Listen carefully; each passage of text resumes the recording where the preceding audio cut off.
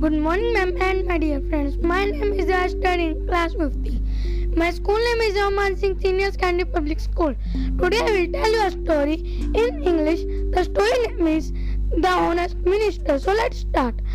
An honest minister valued fair. A trade in the kingdom is paid. A seller's well. The greedy king thought if he kept playing everyone so fairly, all my wither will soon be lost. I will appoint some who will pay less. He selected a foolish man of the post. Just then a horse dealer brought 500 horses to sell. The foolish man valued them a one measure of nice. The horse dealer asked, "What is the value of one measure of rich?" "The whole kingdom is counsel." The king brought the honest minister back. Moral of the story is value just a fair dealing. Thank you, ma'am. Good morning, ma'am, and my dear friends. My name is Ashtar in class 50. My school name is Rahman Singh Senior Secondary Public School. Today I will tell you a story in Hindi. Story name is गुलाबी का तरवी. So let's start. Gulliver की यात्राएं. Lilliput द्वीप. लैम्यूल Gulliver का जन्म England के Nottinghamshire नगर में हुआ था। उसके माता पिता एक सामान्य परिवार से थे। उसे पाकर वो बहुत खुश हुए। गुलिवर के माता पिता चाहते थे कि वो एक सर्जन बने, जबकि गुलिवर अक्सर सपने देखता यात्राएं करने और सागर की खोज करने के। काश मैं यात्रा कर सकता समुद्र पार की और ऐसे क्षेत्रों की खोज करता जहाँ पहले कोई न गया हो। यात्राओं के लिए सही मार्गदर्शन के अभाव में गुलिवर ने अपने माता पिता की सलाह ली और वो एक सर्जन बन गया। वो इंग्लैंड के सबसे बढ़िया डॉक्टरों में से एक था। वो अपने मरीजों का बहुत दिल से ख्याल रखता। फिर भी गुलिवर का हृदय और आत्मा हमेशा समुद्र पर ही केंद्रित रहते। वो अक्सर ये सोचता कि क्या कभी वो उन चमचमाती लहरों पर नाव की यात्रा कर सकेगा। साल गुजर गए। गुलिवर अब विवाहित था और उसके 2 बच्चे थे। वो एक बहुत ही प्यार करने वाला पिता और ख्याल करने वाला पति था, पर वो अपने सपने को जीने को तरसता रहता। मेरे प्रिय, क्या बात है? तुम उदास क्यों हो?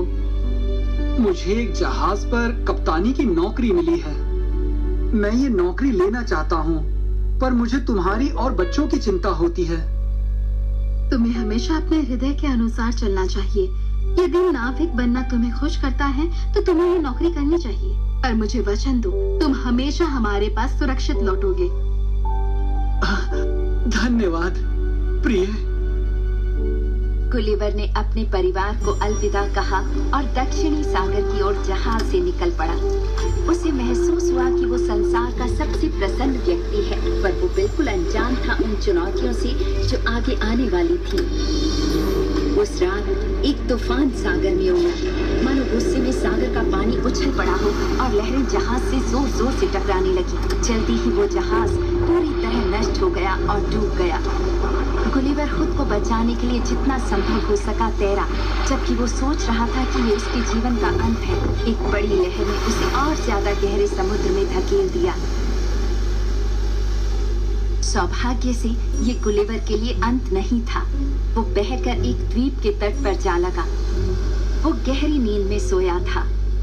जब उसने अपनी आंखें खोली तो उसे अपनी पीठ पर कुछ महसूस हुआ, पर वो बहुत थक गया और जाग नहीं पाया। कुछ समय गुजरा और अंत में गुलिवर जाग उठा। मैं कितना थक गया हूँ। ये क्या? मैं इस रेत में क्यों बंधा हुआ हूँ? ओह, मेरे बाल! जब उसने नीचे देखा तो वो एक छोटे से मनुष्य को देखकर अवाक रह गया, जो गुलिवर की सबसे छोटी उंगली जितना बड़ा था। वो उसके चेहरे की तरफ चलने लगा। गुलिवर असमंजस में पड़ गया। क्या मैं मर गया हूँ? स्वर्ग के लोग इतने छोटे क्यों हैं? दानव, तुम यहाँ हमारे लिलीपुटियन द्वीप पर क्या कर रहे हो? क्या तुम यहाँ हमें खाने के लिए आए हो? क्या? नहीं। तो क्या तुम यहाँ हमारा द्वीप छीनने आए हो? कौन सा द्वीप? लिलीपुटियन का द्वीप। रुको, मैं पहले ही तुम्हें बता चुका हूँ। क्या तुम्हें ब्लफ्यूज क्यों ने भेजा है? क्या? हु? हे दानव, तुम हमें अपनी मंशा बताओ। मेरा नाम है लेम्यूल गुलिवर, दानव नहीं। और मैं थक गया हूँ। मुझे पता नहीं मैं यहाँ कैसे आ गया। मुझे इतना याद है कि मैं दक्षिण सागर के एक जहाज में था जो तबाह हो गया और डूब गया। वो सिपाही जान गया कि गुलिवर झूठ नहीं बोल रहा। हम इस दानव गुलिवर को शहर ले जाएंगे और उसके भाग्य का निर्णय राजा को ही करने दो। 300 घोड़े मंगवाए गए उस विशाल रथ को खींचने के लिए जिसे लिलीपुटियन ने बनाया गुलिवर को वहाँ से ले जाने के लिए। गुलिवर को शहर से घुमाते हुए ले जाया गया। उसे अभी भी अपनी आंखों पर विश्वास नहीं हो रहा था। क्या सच में ये लिलीपुट का द्वीप है? और वो मेरी तरफ ऐसे देखते हैं जैसे मैं अलग ही प्राणी हूँ, विचित्र हूँ। यदि कोई आपसे अलग होता है तो निश्चित आप भी उससे अलग ही होते हैं। ये धारणाएं हैं। महाराज, ये मनुष्य कहता है कि वो हमें कोई हानि पहुंचाने की मंशा नहीं रखता। असल में वो कहता है कि उसका जहाज सागर के तूफान में तबाह हो गया और ये कि अब वो खो गया है। हम उस पर विश्वास नहीं कर सकते। वो हमारे लिए खतरा है। क्या हो अगर ब्लफूस्कू ने इसे भेजा हो हम सबको खा जाने के लिए? महाराज, वो ब्लफ्यूस्क्यू को नहीं जानता। वो तो उसे कहता है खू। मुझे बताओ रेड्रेसल, क्या तुम्हारे ख्याल से हम उस पर विश्वास कर सकते हैं? वो काफी भयभीत और उलझन में लगता है महाराज, और आखिर वो हमारा मेहमान है। हमें उसे अवसर देना चाहिए कि वो स्वयं को साबित कर सके। राजा गुलिवर की ओर चल कर आया। राजा बहुत सावधान था इस विशालकाय मनुष्य के प्रति जिसका इतना बड़ा चेहरा था। ये जरूर राजा होगा। मुझे इनसे अच्छे से पेश आना चाहिए। मेरी शुभकामनाएं इंग्लैंड की तरफ से महाराज। मेरा नाम है लेम्यूल गुलिवर। मैं बहुत दूर दराज के देशों में जा चुका हूँ महाराज, पर निश्चय ही आपका राज्य सबसे खूबसूरत द्वीप है जिस पर मैंने पहली बार कदम रखे हैं। देखो, ये द्वीप है लिलीपुट वासियों का। हम शायद तुम्हारे लिए बहुत छोटे हो लेम्यूल गुलिवर, पर हम सब बहुत शक्तिशाली योद्धा हैं।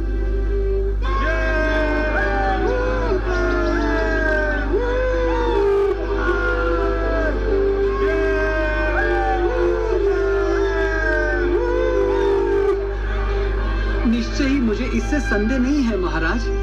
शक्तिशाली योद्धाओं के विशाल हृदय भी होते हैं।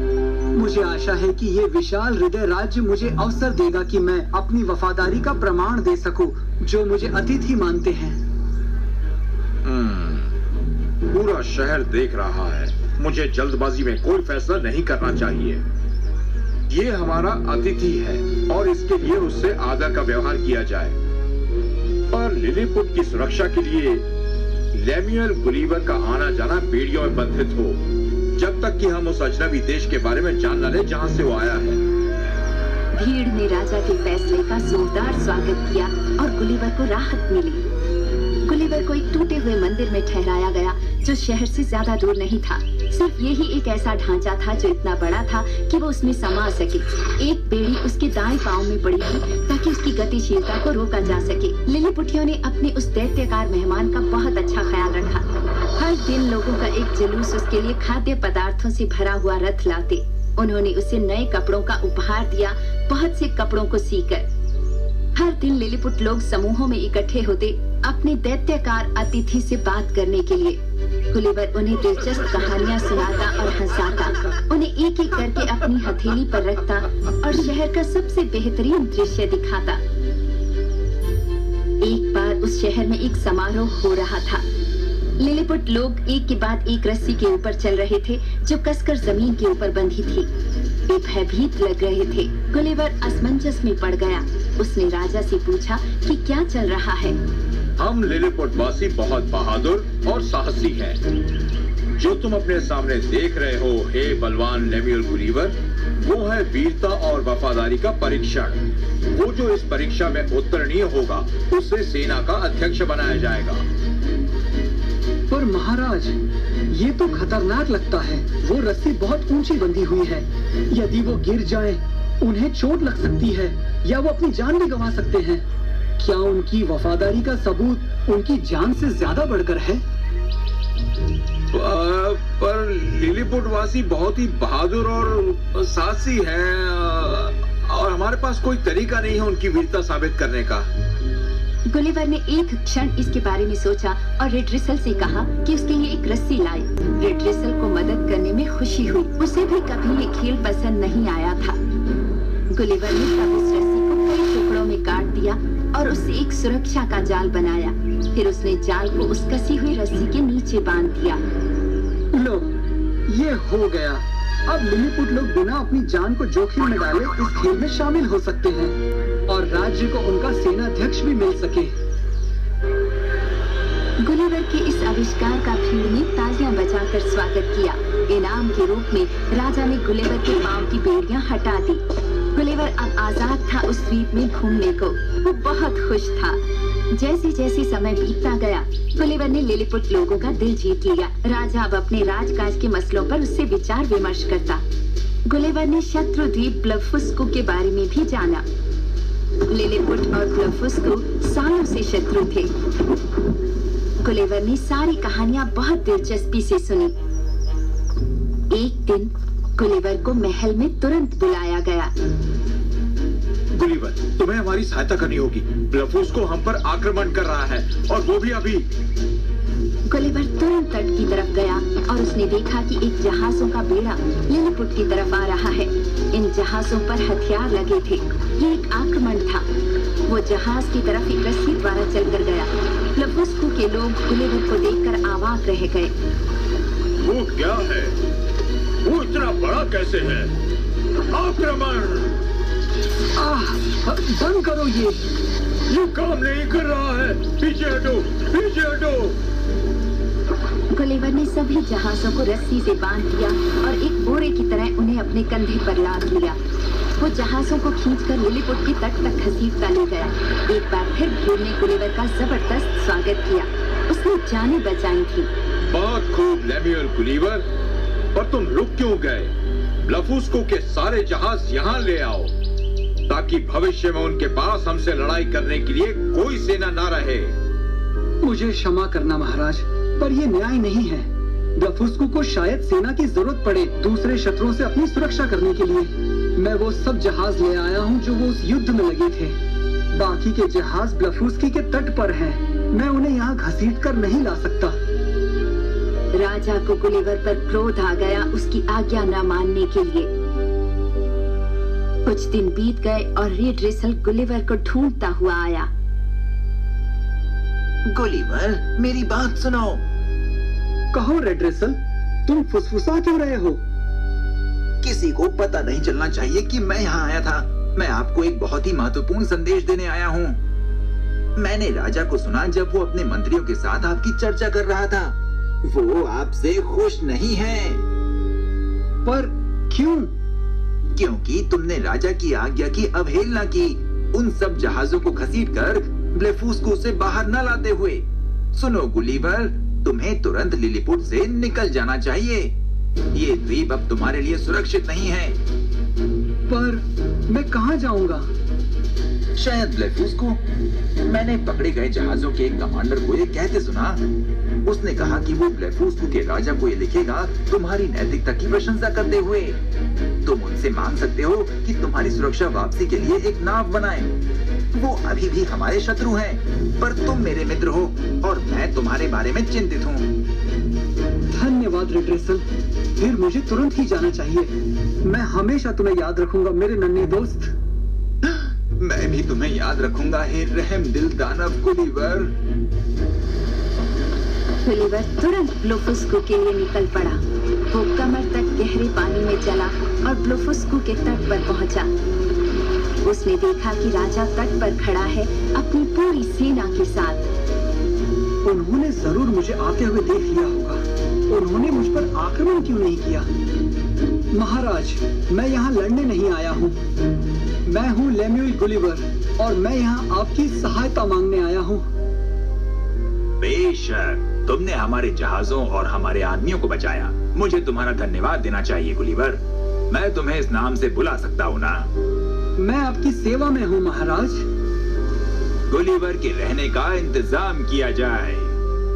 अगले दिन गुलिवर ब्लोफुस्को के तट पर खड़ा था। अचानक उसने पानी में कुछ तैरता देखा। क्या वो एक नाव है? वो तुरंत राजा के पास गया। राजा ने तुरंत अपने कमांडर को आज्ञा दी कि दर्जनों नावें भेजे और उस बहती हुई नाव को घसीटकर तट पर लाए। और फिर उसने अपने आदमियों को गुलिवर की दोबारा नाव बनाने में मदद करने को कहा और हर मदद का वादा किया। गुलिवर बहुत खुश था। वो अब अपने परिवार के पास घर जा सकता था। उन्हें 1 हफ्ता लगा उस नाव को दोबारा बनाने में। वो नाव मजबूत थी और गुलिवर के लिए बड़ी थी।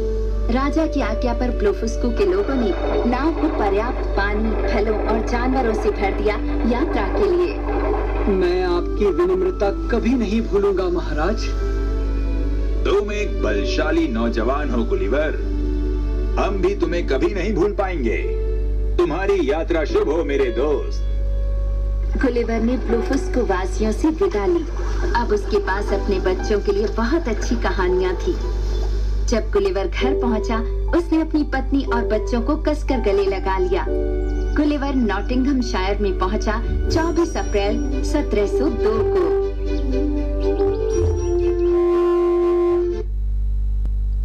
Thank you ma'am.